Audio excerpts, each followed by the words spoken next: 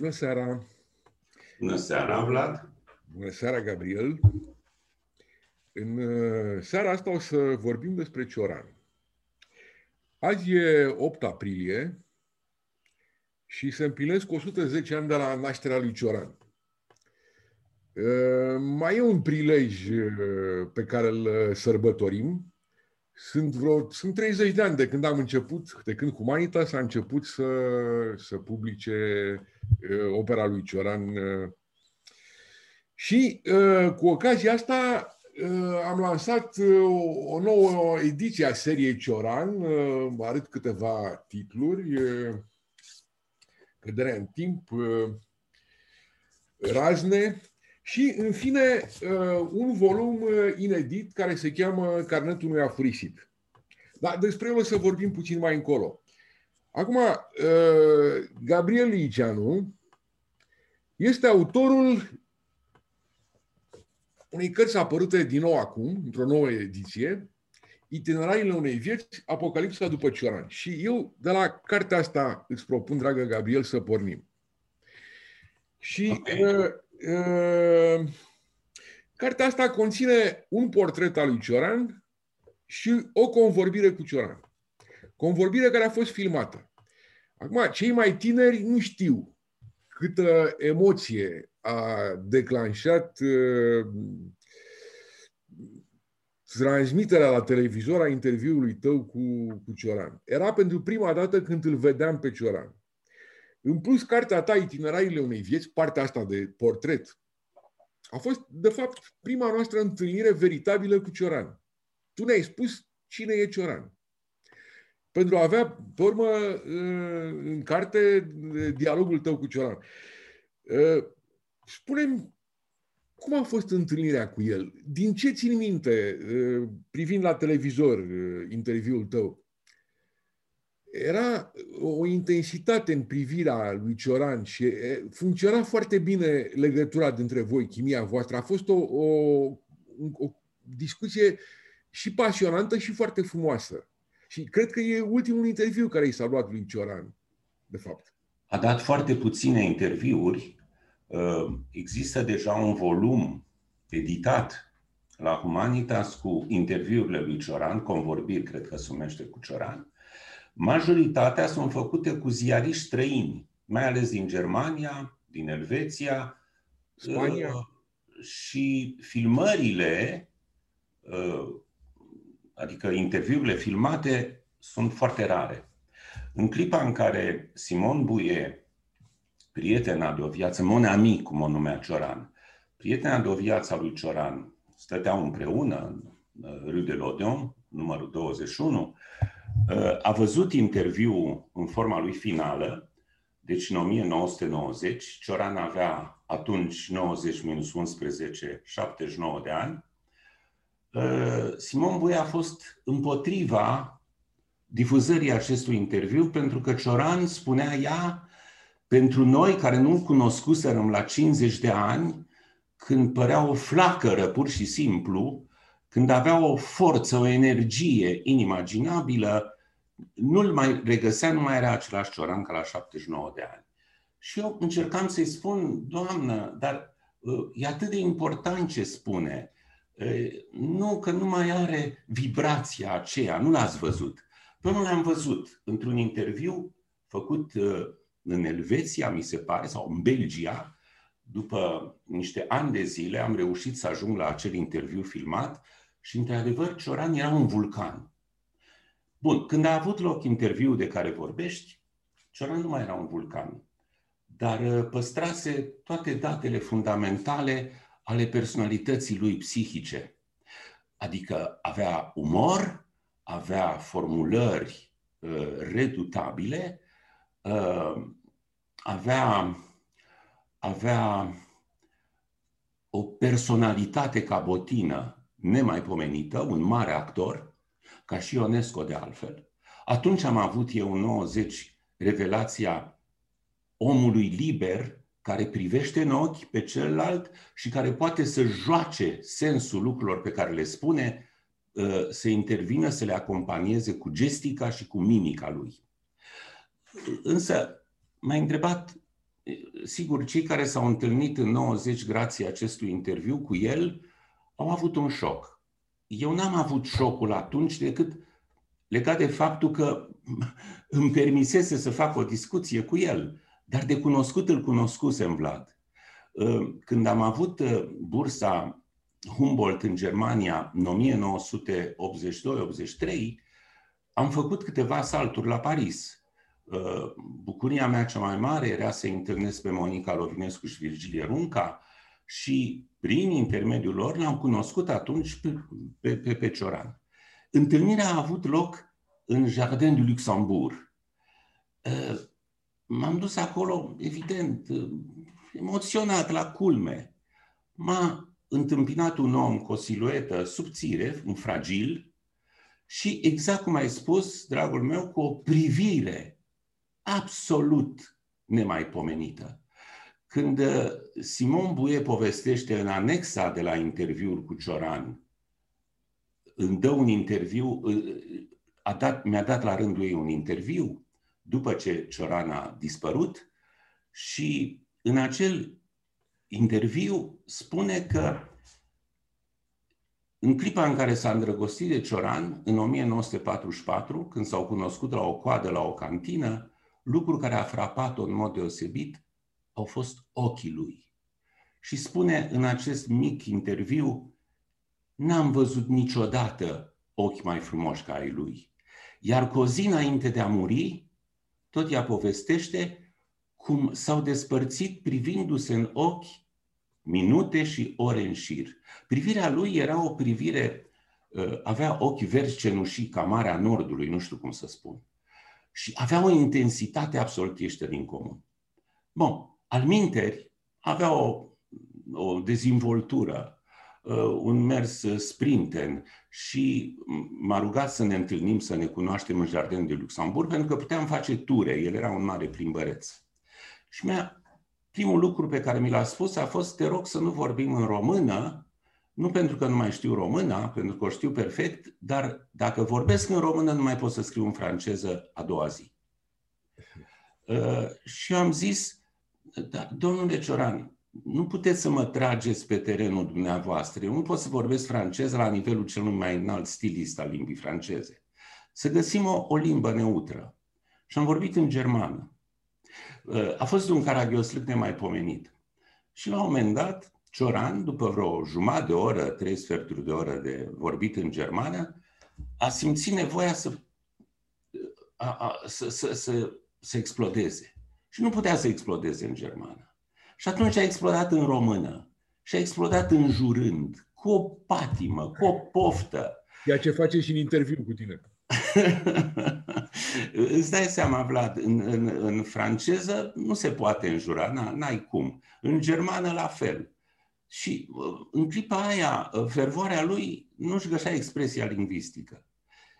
Deci finalul discuției a trecut în română datorită nevoii lui de a înjura.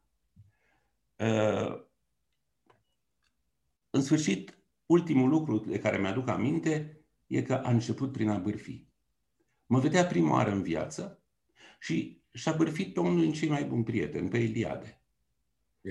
E un exercițiu terapeutic. Dar cu o poftă făcea și asta, îmi spunea: s-a făcut de râs. S-a făcut de râs pentru că un academic cum e el, un istoric al religiilor, în primul rând nu scrie proză. Nu-l ia nimeni în serios ca scrie. 2. Există în cărțile lui de religie publicate, de istoria religiei publicate acum și în germană, erori enorme pe care mi le-a semnalat un prieten al meu specialist în istoria religiilor german. Lucruri de genul ăsta. Sigur, șarmul lui era fără margini. Și pe urmă a început o corespondență între noi, care a durat până în 1990 și pe urmă a venit ziua interviului. Zilele, 3 zile. Da. Uite, când ai zis tu de bârfă, mi-a venit în minte cuvântul ăsta, terapie.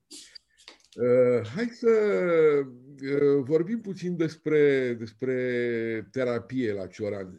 Eu văd terapia asta în 2 feluri, la 2 niveluri. Cioran însuși spune că ceva în genul ăsta, dacă nu scriam, sfârșeam prost.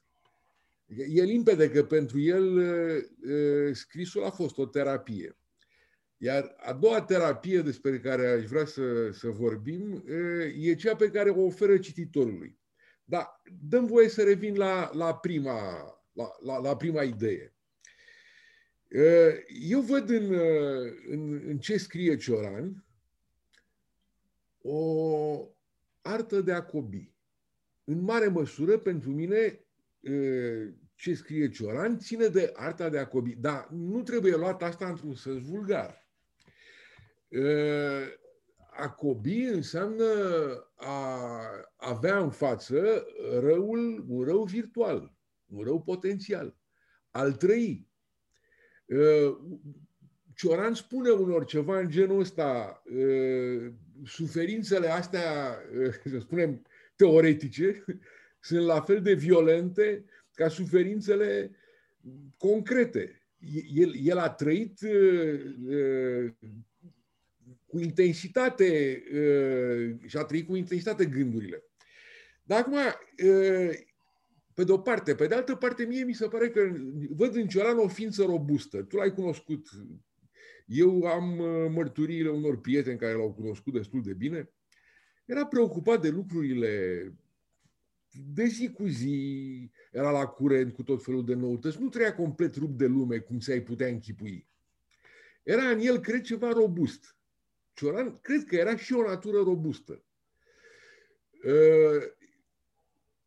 Ți se pare, cum ai răspunde celor care ar zice, domnule, Cioran trișează? Asta el joacă disperarea. Disperarea asta nu e autentică. Cum le răspunde celor care ar spune chestia asta? Am și eu aici un răspuns.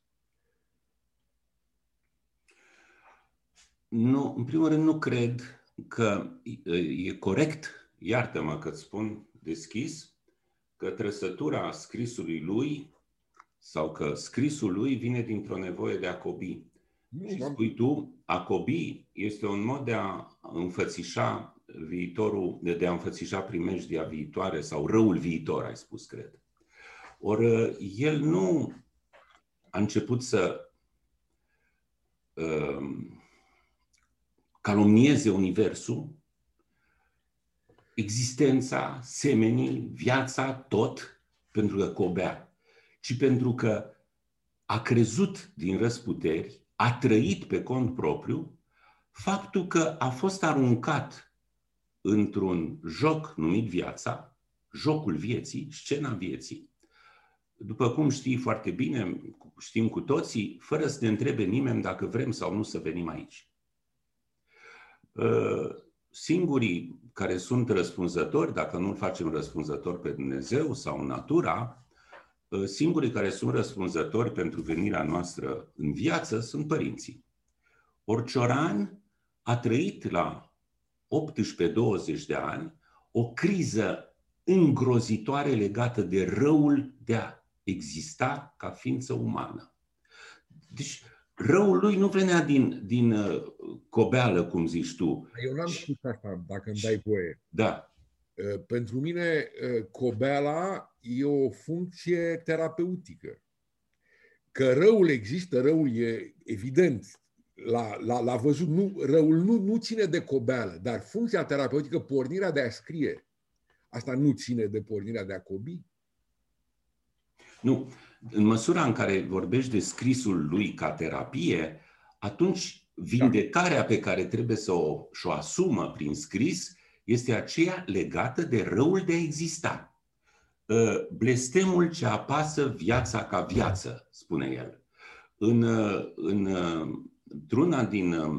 Într-unul dintre interviurile lui, spune că ajunsese la o asemenea intensitate a suferinței legată de un mal de pur și simplu de faptul că nu înțelegea ce caută pe această lume în care te nășteai în buzunar cu un certificat de moarte și că, nemai putând să doarmă, între 20 și 22 de ani se lăuda că închidea ochii la 2-3 zile, câteva ore. Și că mama lui, că era în vacanță la Sibiu, când venea de la facultate din București, văzându-l în ce hal se chinuie, i-a spus: dacă aș fi știut că te-am adus că voi avea un fiu care trăiește o asemenea tortură, te-aș fi avortat. Deci, la Cioran, faptul că era, cum ai spus, solid, că avea și un fond țărănesc sănătos, că râdea cu plăcere și celelalte, nu acopereau muzica de fond, care era asta. Cineva m-a împins în viață, n-am vrut-o, nu am ales, nu-mi place unde am venit. Atunci ce e de făcut? Și răspunsul a fost: nu am de făcut decât să mă eliberez de aceste emoții negative uriașe, calomniind tot universul, pe Dumnezeu, semenii și pe mine însumi. Totul este o oroare, cu specia umană în frunte. Deci de aici vine povestea cu terapia.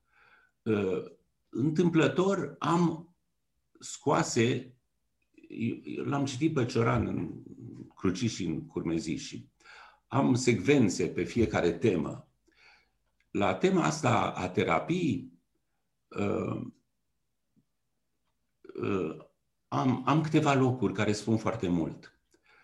În Apocalipsă, în interviu, zice la un moment dat: opera mea, deși la cuvântul ăsta îmi vine să vomit, a apărut din rațiuni medicale, terapeutice. Dacă am scris mereu aceeași carte în marginea aceleiași obsesii, este pentru că am observat că pentru mine asta reprezintă o eliberare. De fapt, am scris din necesitate. Literatura, filozofia, mai știu eu ce, n-au fost într mine decât un pretext. Important a fost scrisul ca terapie. Coboară cu această idee până la exemplificări de mâna a cincea.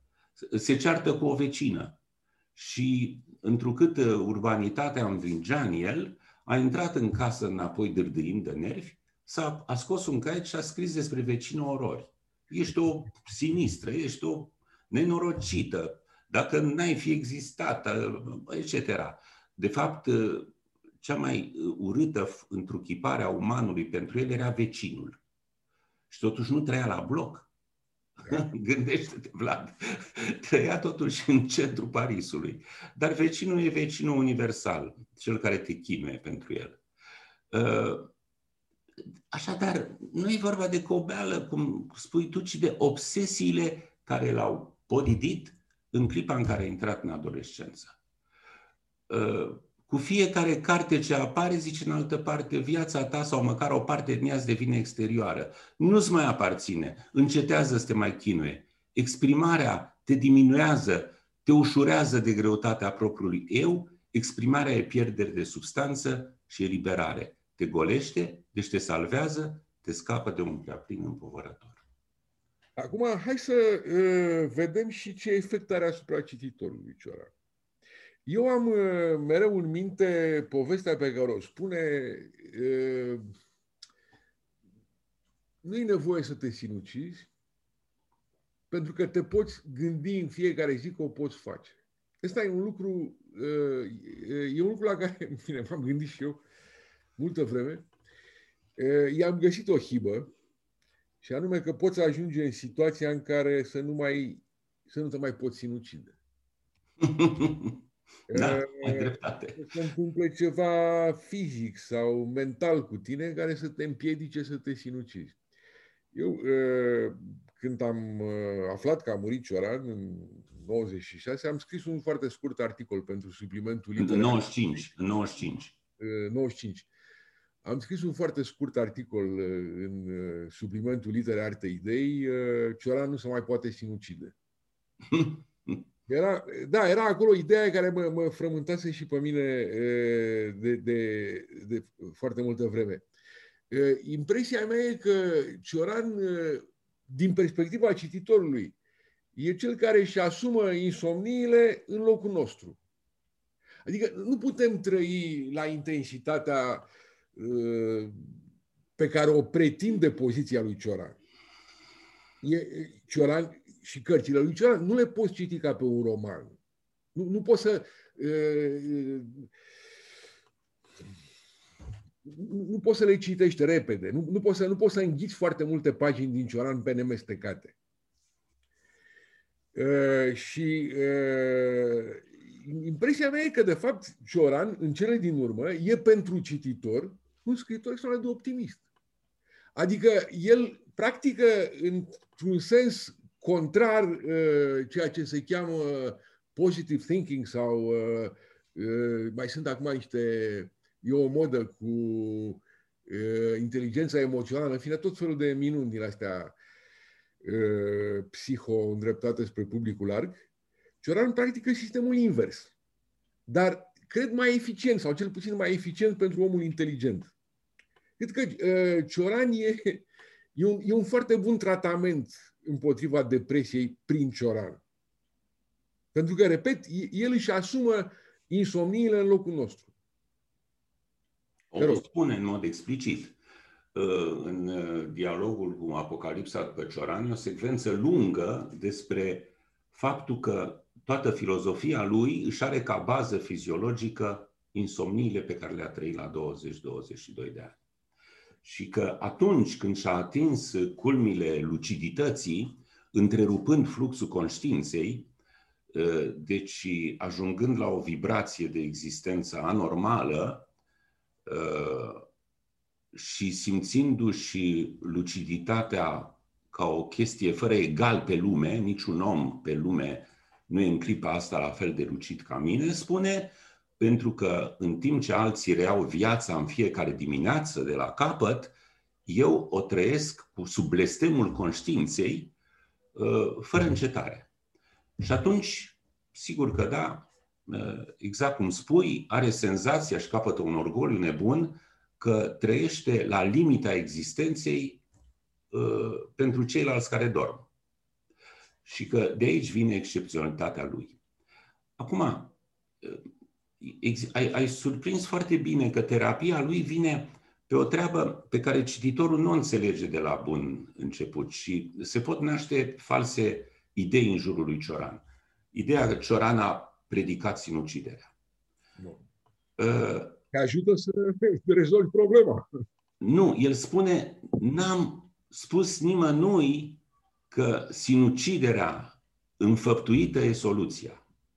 Am spus doar că recursul la ideea de sinucidere, faptul că știu că într-o viață în care am intrat umilit în măsura în care n-am fost întrebat dacă vreau sau nu, am cel puțin o ieșire onorabilă la nivelul orgoliului meu.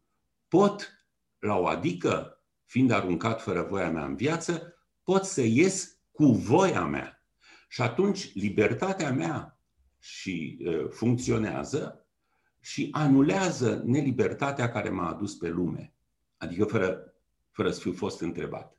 Și atunci, spune, ideea sinuciderii e cea mai tonică dintre toate ideile.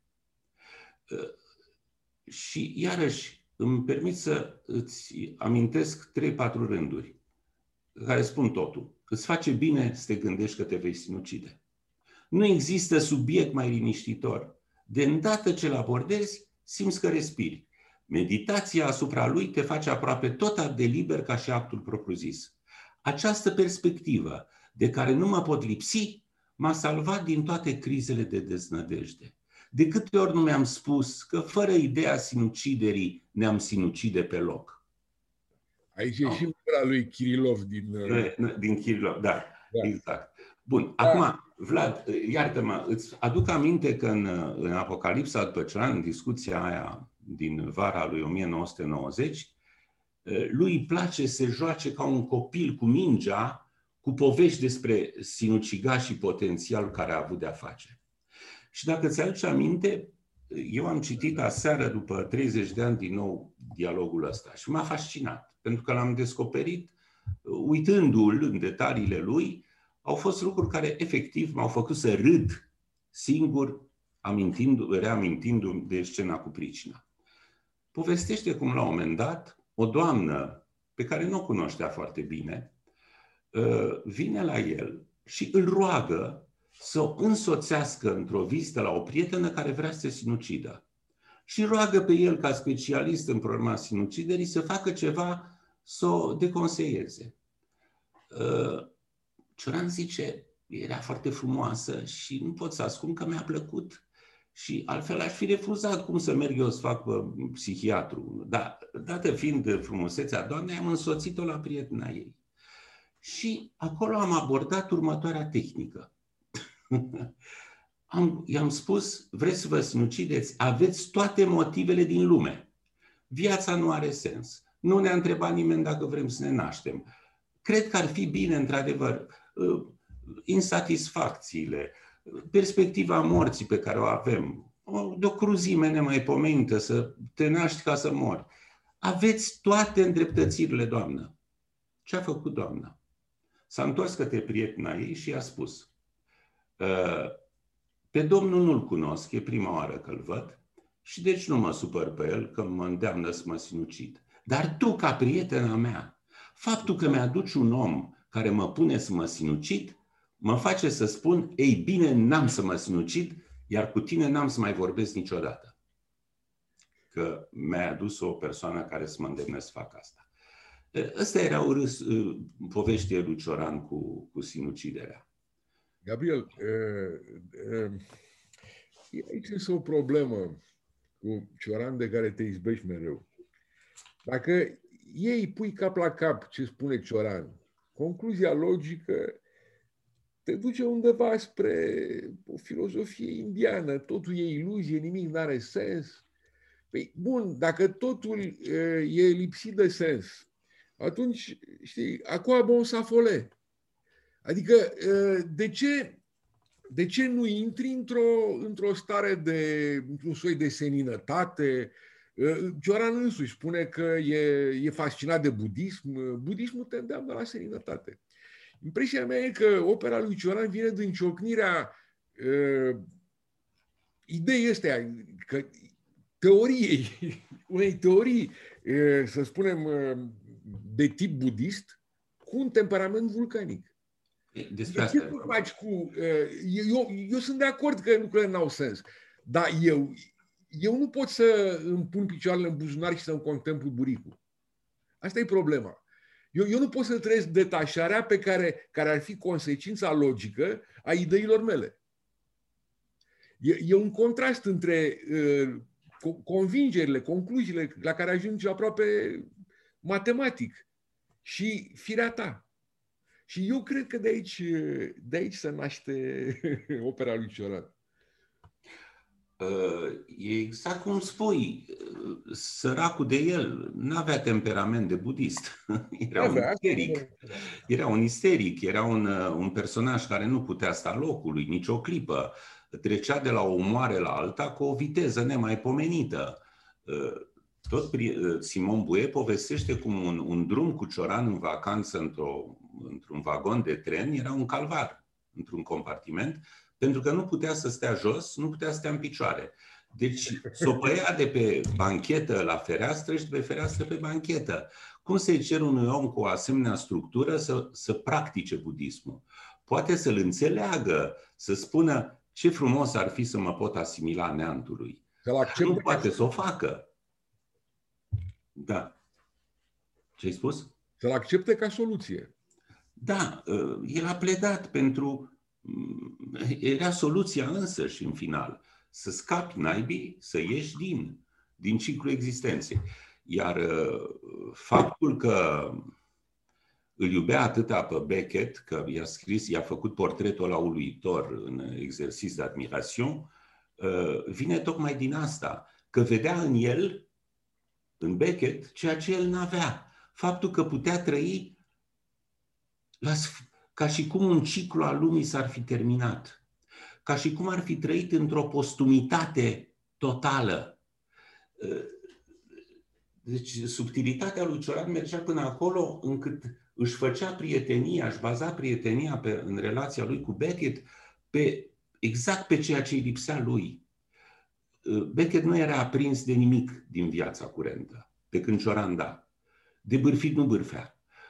N-avea niciun fel de interes pentru ce se întâmpla în jur. Nu-l interesau evenimentele din lume. nu-l interesa decât să-și imagineze un om, ca personajele lui, care trăiesc după ce universul s-a sfârșit și sunt ultimii oameni.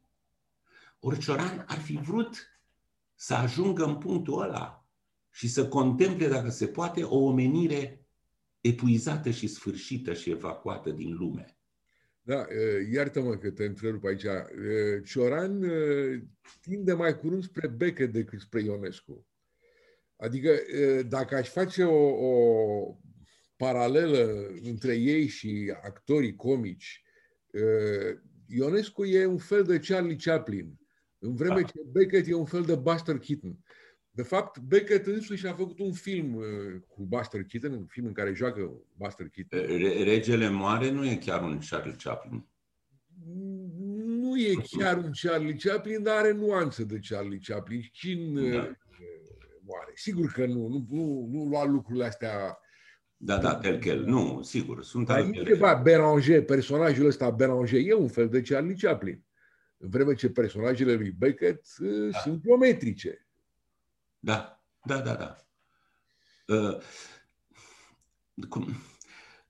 Cum să spun? Aș reveni, dacă îmi dai voie, m-ai întrebat de acel interviu și de momentul când s-a petrecut întâlnirea aceea stranie cu el.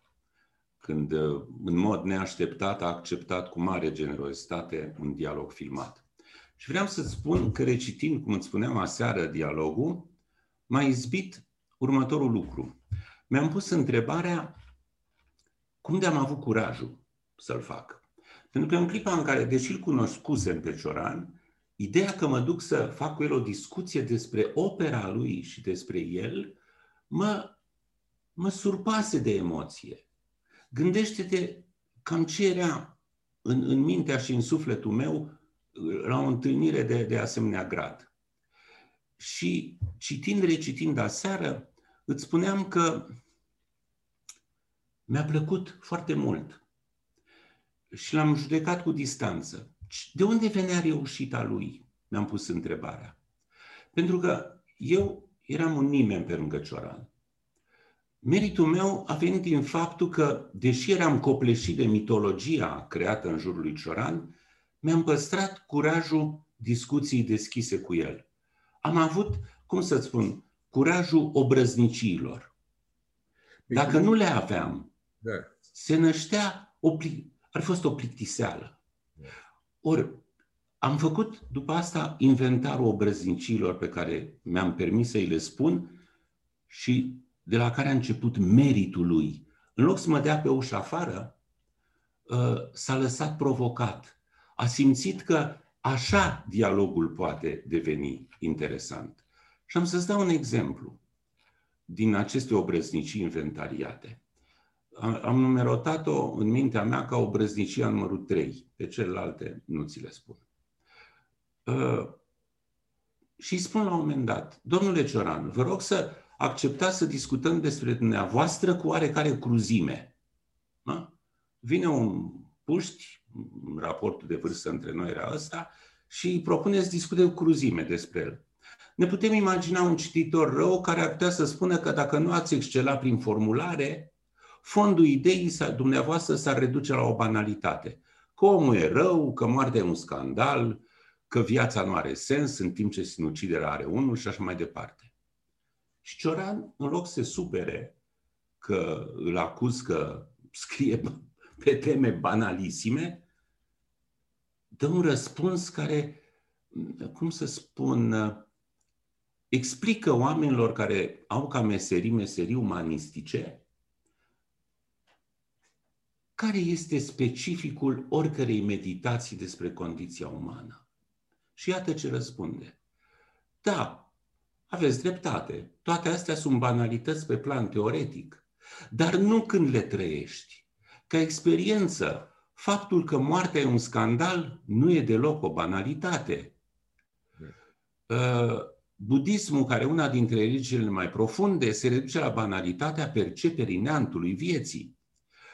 Și eu reiau, continui. Într-adevăr, vi se poate reproșa că reluați teme vechi de când lumea și că repetați cu un talent excepțional tot ce s-a spus de la Eclesiast încoace. Care considerați că e noutatea cu care veniți? Aveți vreo noutate în gândirea dumneavoastră? În loc să se supere, răspunde. Peste tot e vorba numai de intensitatea experienței. Nu există noutate în materie de viziune a vieții. Există fenomen mai banal decât moartea?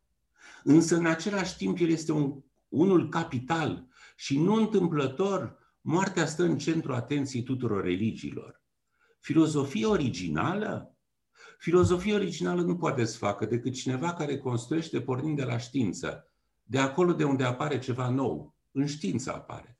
Dar o asemenea filozofie, deși originală, nu prezintă nici cel mai mic interes. Din scrisorile pe care le primesc, în special de la tineri, rezultă că oamenii au cunoștință într-un anume fel, pornind de la maniera mea de a formula o experiență pe care și un imbecil o poate face. Deci, Vlad, un om ca tine, ca mine, oameni care se ocupă cu scrisul și care se ocupă cu scrisul de tip existențial, nu? În marginea marilor probleme vieții, înțelegi de aici ceva formidabil. Că nu contează noutatea temei, de vreme ce noi ne învârtim în jurul acelorași puncte nodale ale existenței, ci modul în care o pui încă o dată în scenă. Dacă nu știi să pui problema aia banalisimă, cum e moartea, iubirea, ura, invidia, sacrificiu și așa mai departe, în forme care nu au fost făcute până atunci, nu reprezinți nimic ca scriitor. Gabriel, dăm voie acum să trec de la cartea ta despre Cioran și cu Cioran la o carte pe care am scos-o acum, Carnetul unui afurisit, și să spun în câteva cuvinte ce-i cu ea. Și eventual după aia să discutăm puțin despre ea. E o carte pe care eu datorăm lui Constantin Zaharia, care a găsit manuscrisul la o bibliotecă în Franța, la biblioteca Jacques Doucet. E un manuscris care... Scuză-mă, e un loc unde toate manuscrisele lui Cioran au fost depuse de Simon Bouet după moartea lui. Da, dar e greu de datat. Înțeleg că ar aparține pe semne perioadei 41-46 textele astea. Au găsit niște foi de hârtie scrise de mână pe care le-a transcris Constantin Zaharia. Acum, titlul trebuie spus, că textul ăsta nu are un titlu.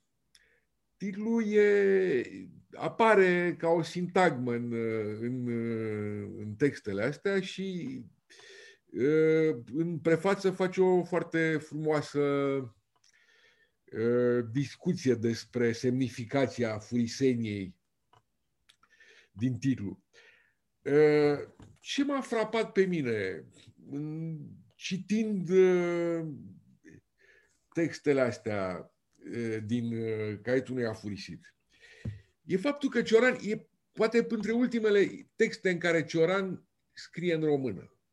Cioran e înainte de a face saltul spre limba franceză. S-a petrecut o ruptură când a încercat să-l traducă pe Mallarmé și a înțeles că nu se mai poate. Că nu mai poate continua cu româna. Și că, aici sunt foarte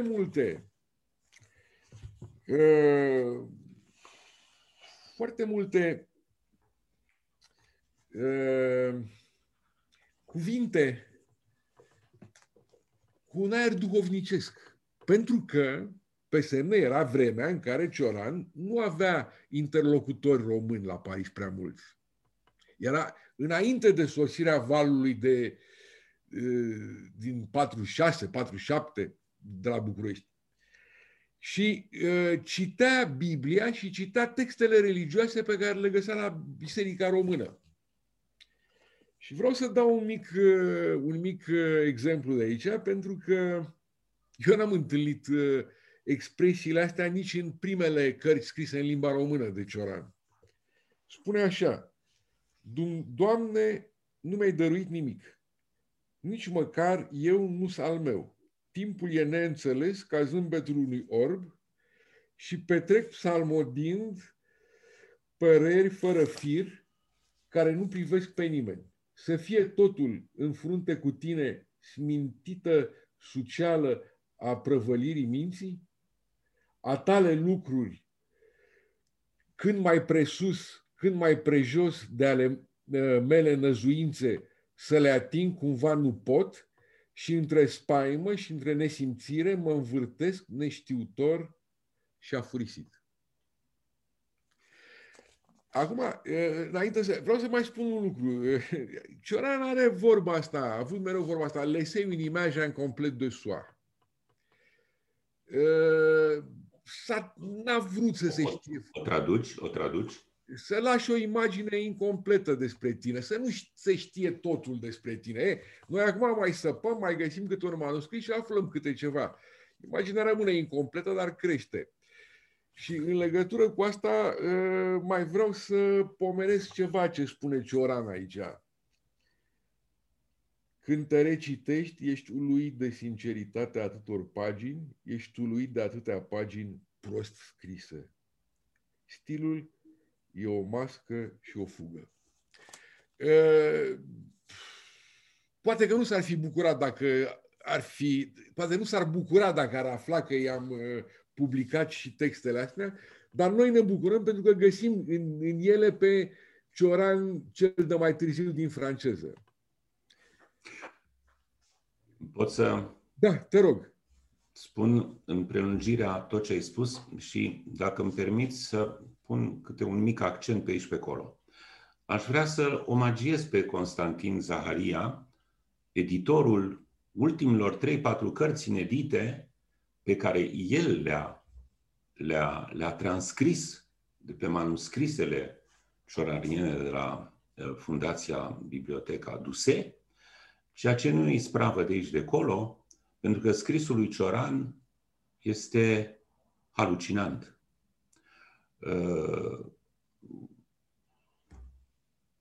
Este făcut, încerca să prindă viteza gândului și a emoției. Exact, iată. Încerca, ăsta e foarte cu minte. Manuscrisele pe care le-am avut în mână de la îndreptar pătimași păreau o știre în atac. Literele nu mai erau obișnuite, nu erau așezate la rând. Deci însăși opera de editor este un lucru deosebit în sine. Editarea, deci transcrierea și editarea acestor texte de către Constantin Zaharia e cu totul meritorie. Dar prefața la această carte este grozavă. E grozavă pentru că el a trebuit să aleagă, atenție, nu e vorba de fitece pagini, sunt 200 și ceva de pagini de mână scrise ca atare, ca și cum ar fi fost o carte. Deci a trebuit, n-avea titlu, cum ai spus, și a trebuit să-i dea unul. A ales o sintagmă din Cioran, nu dinăuntru, din text. Și a făcut un lucru grozav. A dat cheia cărții la un nivel, aș spune, mai înalt decât cartea însăși. Pentru că analizează ce înseamnă afurisit. În română, când spunem astăzi, băi, ce tip afurisit e ăsta? Nu are nicio legătură cu ce înseamnă cuvântul afurisit în sensul lui etimologic, originar, și cu ce însemna în limbajul bisericesc, așa cum a intrat în limba română. Apohorizo, deci e un cuvânt compus dintr-o prepoziție care înseamnă apo, scoatere, apo, ia un lucru dintr-un interior și îl scot și îl delimitare. Exact ca în română, delimitare. Nu, scoatere în afară. Scoaterea dintre limite. Delimitez desprinzând. Un eretic, un tip scos în afara clerului, era un personaj afurisit. La afurisit înseamnă că a fost scos din ograda bisericii. Și atunci, jucând pe această etimologie, Constantin Zaharia spune: Cioran trăiește anii aceștia, 40-46, într-un întreit sens al scoaterii în afară. este un afurisit, un scos în afară, în primul rând, din țara lui. E deja un exilat. El știe că e exilat, că nu se mai întoarce.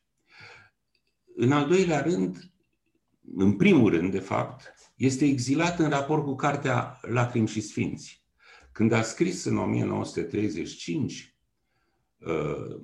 Lacrimi și Sfinți și a apărut, a fost un scandal. Tatăl lui preot, mama lui președinta Societății Femeilor Ortodoxe din Sibiu, și s-au pomenit cu huliți amândoi ca un fiu care poate să blasfemieze în felul ăsta, să spună că visează că ar săruta buzele unei sfinte și așa mai departe. Deci este afurisit în sensul religios, e scos în afara dogmei credinței ortodoxe, e scos în afara tribului lui românesc și, în al treilea rând, este un exilat în raport cu condiția umană. El nu e ca ceilalți oameni. Are o luciditate anormală. Această triplă trăire a afuriseniei e cea sub acoperișul căreia sunt făcute notațiile de aici. Deci așa trebuie citită cartea. Dar, cum ai spus, trebuie citită mai cu seamă pe linia părăsirii limbii române. E cântecul de lebădă, este despărțirea de limba română într-o formă extrem de interesantă pe care o să te rog să o discutăm. Da, uite, dăm voie... Deci a părăsit-o și ce anume repudiază din limba română așa cum o folosise el. Da, hai să vorbim din scrierile lui românești. Ce s-a întâmplat, de fapt? Care e raportul dintre opera lui în limba română și opera lui în limba franceză? Ce se întâmplă cu el?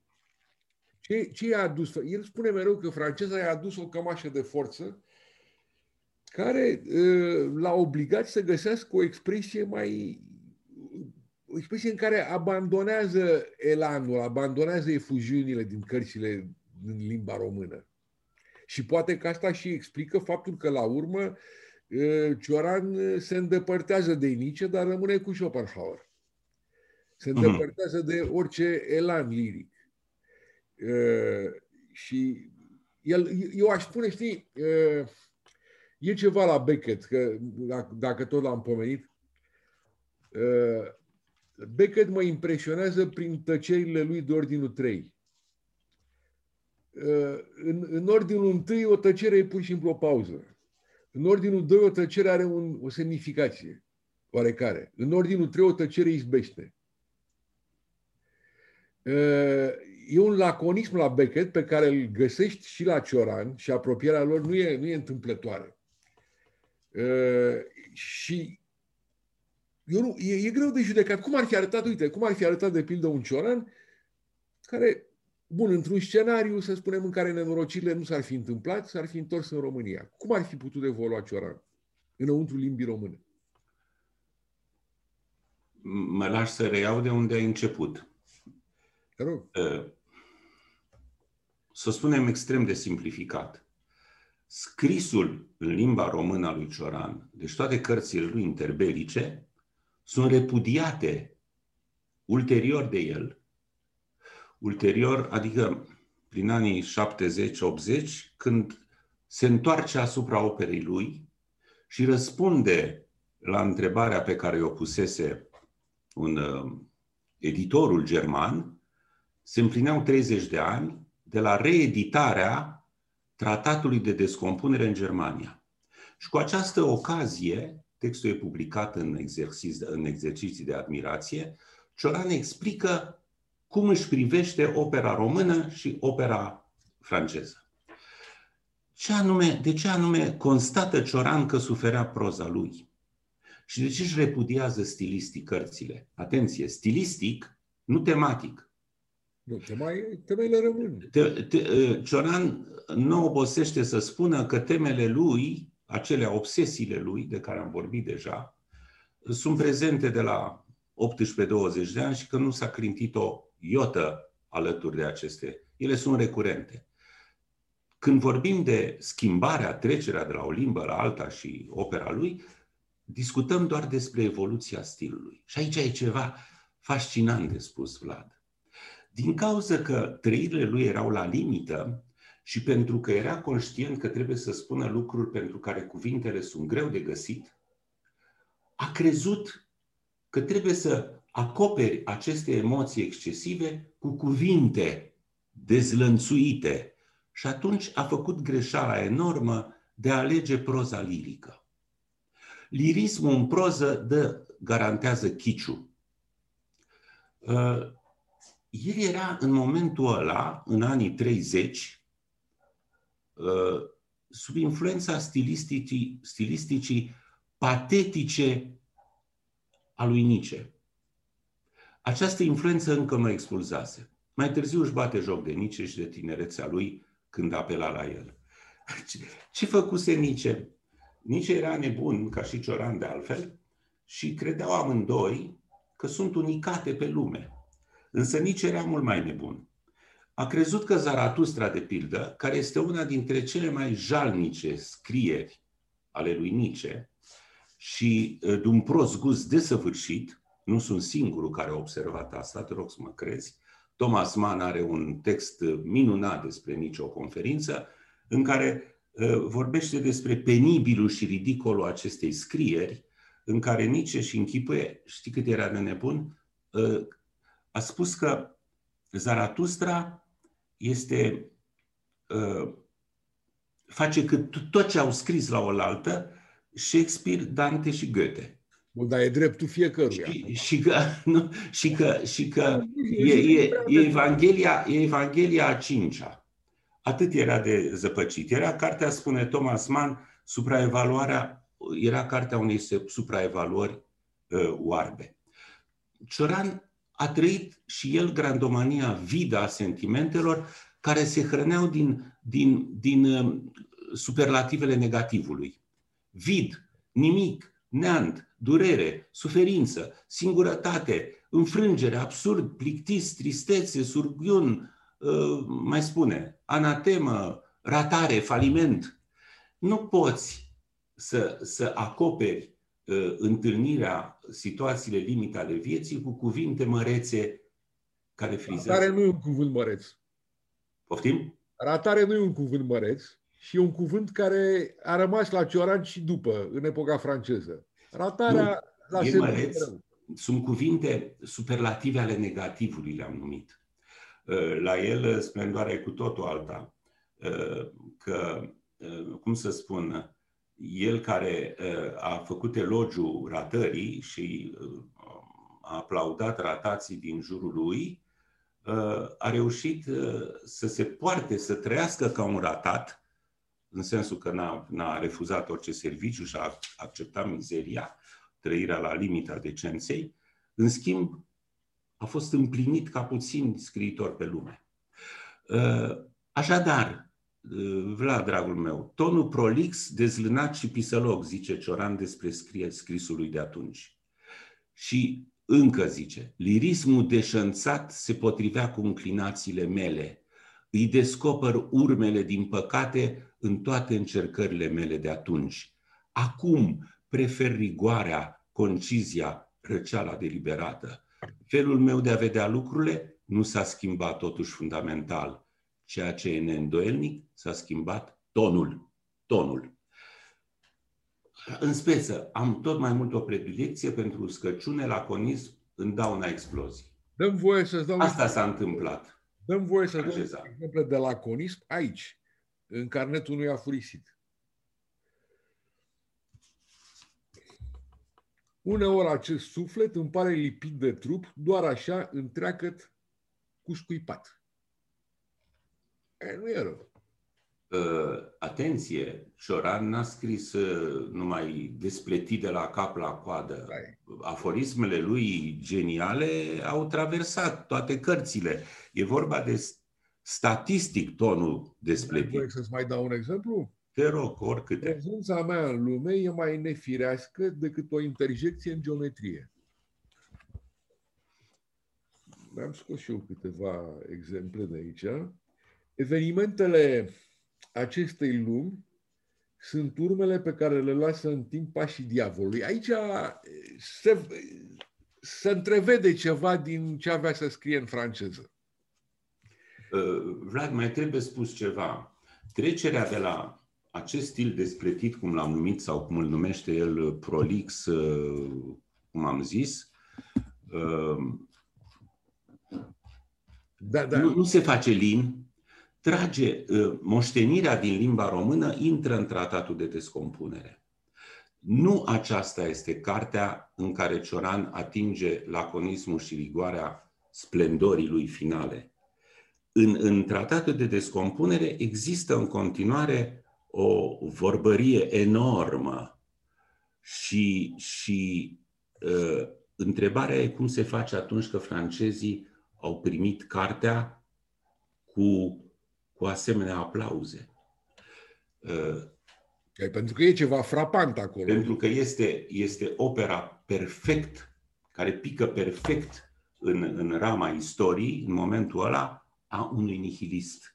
Adică a unui om care spune nu existenței așa cum o trăise specia umană în război. Și nu întâmplător l-au numit în cronicile care au apărut la tratat de descompunere profetul noilor vremi. Era strigătul unui disperat și nu era o poză. El venise bine înarmat pe linia deznădejdilor din România. Da. Gabriel, spune-mi, tu ai fost, ești profesor, că asta nu iese la spălat. Ai predat filozofie, ai predat Heidegger. Cum ai face dacă ar trebui să predai Cioran? Aici intervine marea poveste cu Cioran. El nu e un personaj iubit, nu e trecut în istoria gândirii de către filozofia academică. Credința mea fermă este că filozofia ocupă, la un moment dat, în istoria culturii europene, ocupă locul umanismului sau umanistului impostor.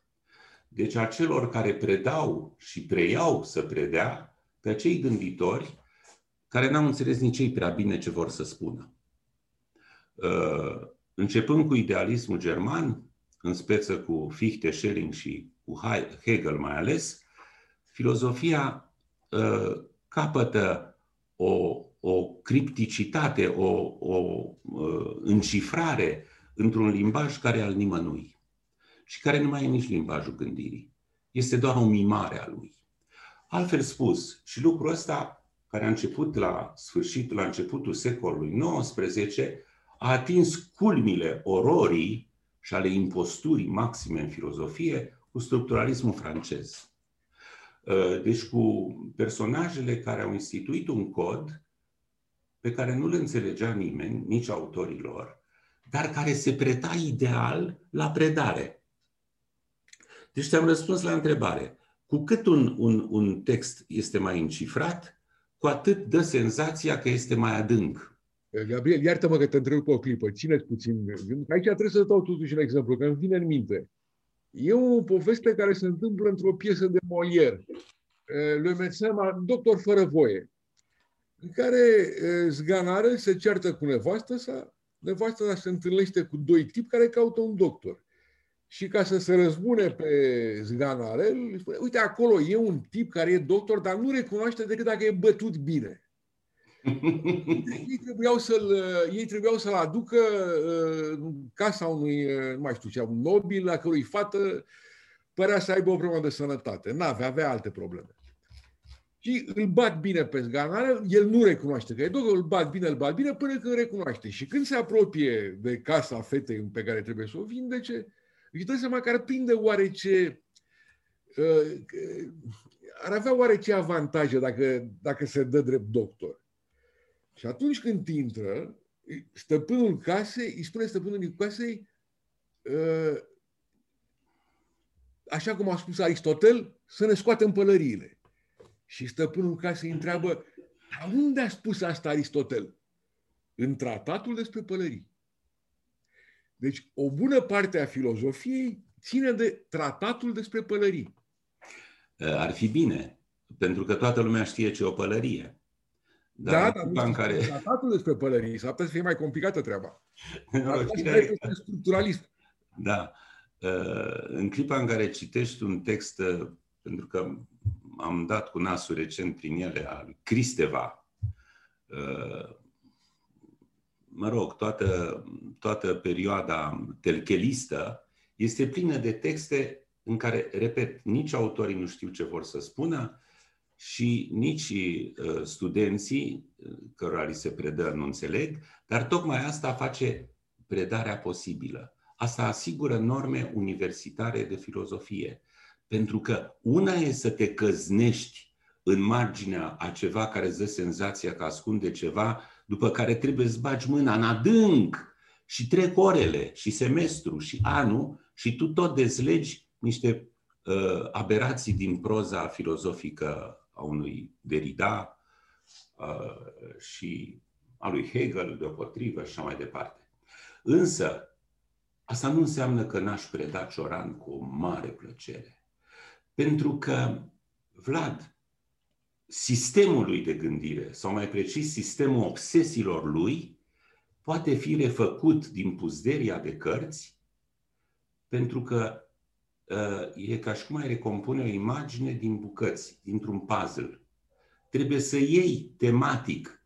Deci la un curs despre Cioran ar trebui să faci inventarul temelor și să găsești pe urmă în cele 15 cărți ale lui locurile unde apar și să strângi tematic bucățelele până faci imaginea completă a gândirii lui.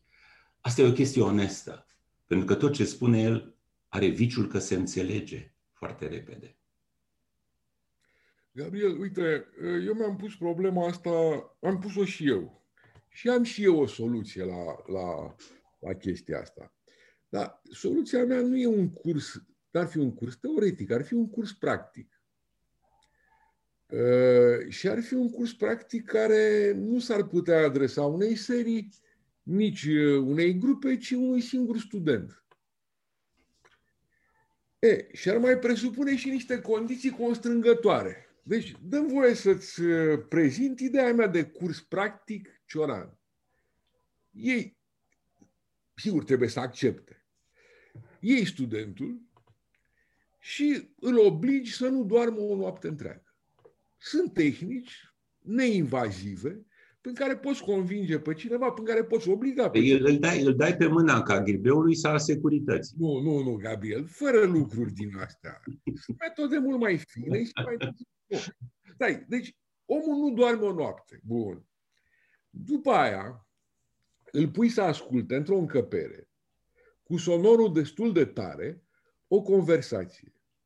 Închipuiește-ți cea mai imbecilă conversație cu putință. Eu am în minte niște lucruri, dar nu vreau să rămân delicat. Deci timp de ore ești obligat să asculți o conversație de o imbecilitate totală. După care 1 minut pauză și timp de 2 minute asculți muzică de Bach. De pildă, ceva din mișcarea lentă a concertului pentru 2 violi. Atât, 2 minute. După care 1 minut pauză și 5 minute din nou de conversație insuportabilă. Pentru mine ăsta ar fi un curs practic de Cioran. E genial ce spui. E genial pentru că l-am gândit la rândul meu, adică l-am simțit, dar nu l-am gândit ca tine. Așa ar trebui făcut. Nu, o noapte de insomnie, o oră de conversație absolut imbecilă, 1 minut pauză, 2 minute Bach, 1 minut pauză, 5 minute de conversație imbecilă. Ăsta ar fi cursul meu practic de Cioran. De ce ai ales Bach? În carnetul unui afurisit e o notație despre Bach. La ce le-a servit auzul lui Alexandru sau Socrate? Din perspectiva muzicii moderne, ei sunt niște ratați vrednici de milă, pentru că s-au născut după Bach, înainte de Bach. Vreau să... Tu n-ai fost pe semne la o ședință care durează cam 2 săptămâni de fizioterapie. Acolo câțiva oameni stau într-un salon în paturi relativ apropiate unii de alții. Și majoritatea simt nevoia să intre în discuție, fie cu cei care se aplică tratamentul, fie între paturi. Ei bine, tot ce ai povestit tu, poți să trăiești la așa ceva. Auzi ce s-a gătit la prânz, ce are de gând să gătească doamna din patul cu tare soțului când se întoarce, cum va face supa, cine e, cum socrul ei și mai departe. Și exact ce ai spus. Atunci simți că a trăi condiția umană în felul ăsta, e exact ce ai spus. Este cotidianitatea în forma ei disperată. E condiția cea mai de jos. Și totuși ăsta e normalul vieții, Vlad. Faptul că noi credem că trebuie să stai într-o tăcere totală și să profiți de ora aia ca să-ți adun gândurile, e o excepție. Acum, pentru că poate e sfârșitul întâlnirii noastre, nu? Totuși a trecut, cred, o oră. Iartă-mă, știi care e avantajul emisiunilor ăstora, mă rog, astea în Zoom online? Că lumea poate să plece când vrea. Adică nu se simte obligată să-și arate interesul, poate să plece fără probleme. Da, te rog. Da, groaza e că nu reușim să-i facem să nu plece. Știi că nu reușim să fim îndeajuns de persuasivi pentru a-i face să creadă că ce discutăm noi este extrem de important. Bine, dar e mai onest decât să-i ții în librărie închis și incapabil să se miște, să se scoală de pe scaun. Așa? E mai onestă situația asta. Da, așa e.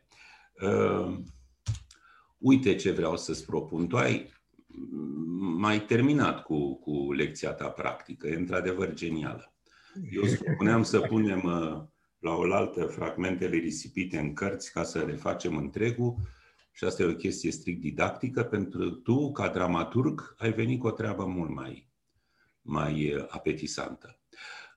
Noi am vorbit de măreția lui Cioran și ne-am căznit să spunem că ea s-a construit în final prin faptul că a reușit să aducă cuvintele la un nivel de expresie pe care cuvintele nu-l ating decât rare ori în istoria ființei umane. Deci, altfel spus, că e unul dintre oamenii care a împins cuvintele în inexprimabil, le-a făcut să vorbească acolo unde noi nu mai știm să vorbim. Și mi-am zis că cel mai frumos lucru, așa cum când sărbătorești un muzician, dai la sfârșit o ilustrare dintr-una din, dai din Schubert un impromptu ca să arăți cât de splendid era Schubert, vreau să dăm și noi, să mă lași să dau, o jumătate de pagină care există în exercițiile de admirație și care în franceză are titlul Elle n'était pas d'ici, ea nu era de aici, și care cred că e una dintre cele mai minunate pagini care s-au scris vreodată pe lume. Adică aici limba chiar atinge nivelul muzicii, dar o atinge nu în sensul sonorității, ci al faptului cuvintele bat într-o zonă în care noi credem că limba nu mai poate pătrunde. Și iată cum sună această jumătate de pagină. Suzana Soca s-a născut în 1905. Ea e înregistrată în istoria culturii uruguaiene ca o mare poetă și eseistă uruguaiană și care și-a trăit 10 ani în existență la Paris între 1938 și 1948. În 49, la 50 și ceva de ani, când a trebuit să se întoarcă de urgență în țara ei sau în America Latină oricum, a luat avionul care s-a prăbușit la aterizare și nu a mai rămas nimeni în viață. Această femeie a reușit să fascineze prin prezența ei, o să vedeți cum e descrisă de Cioran, pe mai mulți scriitori francezi care au cunoscut-o în acel deceniu, 38-48. Henri Michaud s-a îndrăgostit de ea și a fost o iubire reciprocă. Mai interesant este că prima ei întâlnire aparte cu un scriitor de excepție a fost cu Boris Pasternak la Paris. Și se pare că a intervenit masiv în traducerea, în publicarea doctorului Givago. Cioran a cunoscut-o la rândul lui, cred că prin 47-48, și a fost deșocat de întâlnirea cu această ființă. Nu poți să-i spui nici cum, pentru că o să vedeți cum o descrie. Ea a rămas și în cultura franceză prin faptul că în anii 47-48 a lansat pe piața culturală franceză Cahiers de la Licorne. În clipa în care a plecat și, iată, a murit la întoarcerea ei, revista s-a terminat și ea. Iată ce spune despre ea. El ne padisi, în română. Cine a tradus-o? Vlad Emanuel Marcu sau Vladi Russo sau toți trei, voi? Nu mai știu. Tu erai redactor. Cred că Emanuel a tradus. Emanuel. E ceva de vis. Iată textul. N-am întâlnit-o decât de 2 ori. E puțin. Dar extraordinarul nu se măsoară cu măsurile timpului. M-a cucerit din prima clipă cu aerul ei absent și înstrăinat, cu șoaptele ei, căci nu vorbea, cu gesturile șovăielnice, cu privirile ce lunecau peste ființe și lucruri, cu prezența ei de spectru adorabil. Cine ești? De unde vii? Iată întrebarea care îți venea să-i o pui fără să stai pe gânduri. N-ar fi putut răspunde, într-atât se confunda cu misterul ei, ori nu-i plăcea să-l trădeze. Nimeni nu va ști niciodată cum de izbutea să respire, ce rătăcire o făcea să cedeze magiei suflului și nici ce căuta printre noi. Sigur este că nu era de aici și că nu ne împărtășea de căderea decât din politețe, ori din cine știe ce curiozitate morbidă. Din prima clipă când am văzut-o, m-am îndrăgostit de timiditatea ei, o timiditate unică, de neuitat, care îi dădea înfățișarea unei vestale istovite în slujba unui zeu clandestin sau unei mistice răvășite de dorul, ori excesul de extaz, neînstare să se mai reîntoarcă vreodată printre evidențe. Copleșită de bunuri, răsfățată după cântarul lumii acesteia, părea totuși desprinsă de toate, în pragul unei cerșetorii ideale, sortită să-și murmure sărăcia în miezul imperceptibilului. De altfel, ce-ar fi putut să posede și să rostească, de vreme ce tăcerea îi ținea loc de suflet, iar perplexitatea de univers? Cel ce știe să descifreze chipul omenesc, citea cu ușurință pe al ei că nu e o sândită să dureze, că va fi cruțată de coșmarul anilor. În viață fiind, părea atât de puțin complice vieții că nu o puteai privi fără să te gândești că n-ai să o revezi niciodată.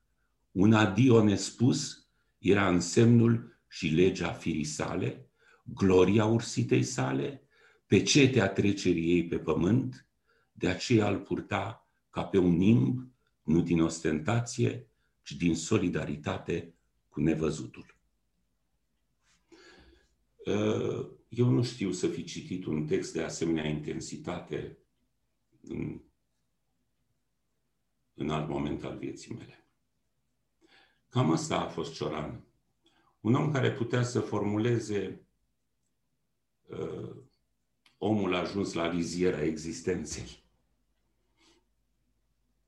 Da, aici nu prea mai e ce să spui. Nu, pe să ne oprim. Daniel, îți mulțumesc foarte mult că ai acceptat să stai de vorbă cu mine despre Cioran. Și mă gândesc că e mai bine că s-a terminat așa decât cu poanta mea, în fond destul de ieftină, a cursului practic Cioran. Nu, e superbă. Mai bine că s-a terminat așa. Dacă vrei, putem să predăm împreună, propunem la Facultatea de Filozofie, care este extrem de deschisă pentru orice experiență autentică, să facem împreună 2-3 săptămâni cursul ăsta. Bine, Vlad. Bine. Mulțumesc și mulțumim tuturor. Ați fost... Ne despărțim. Toate cele bune. La revedere. La revedere tuturor.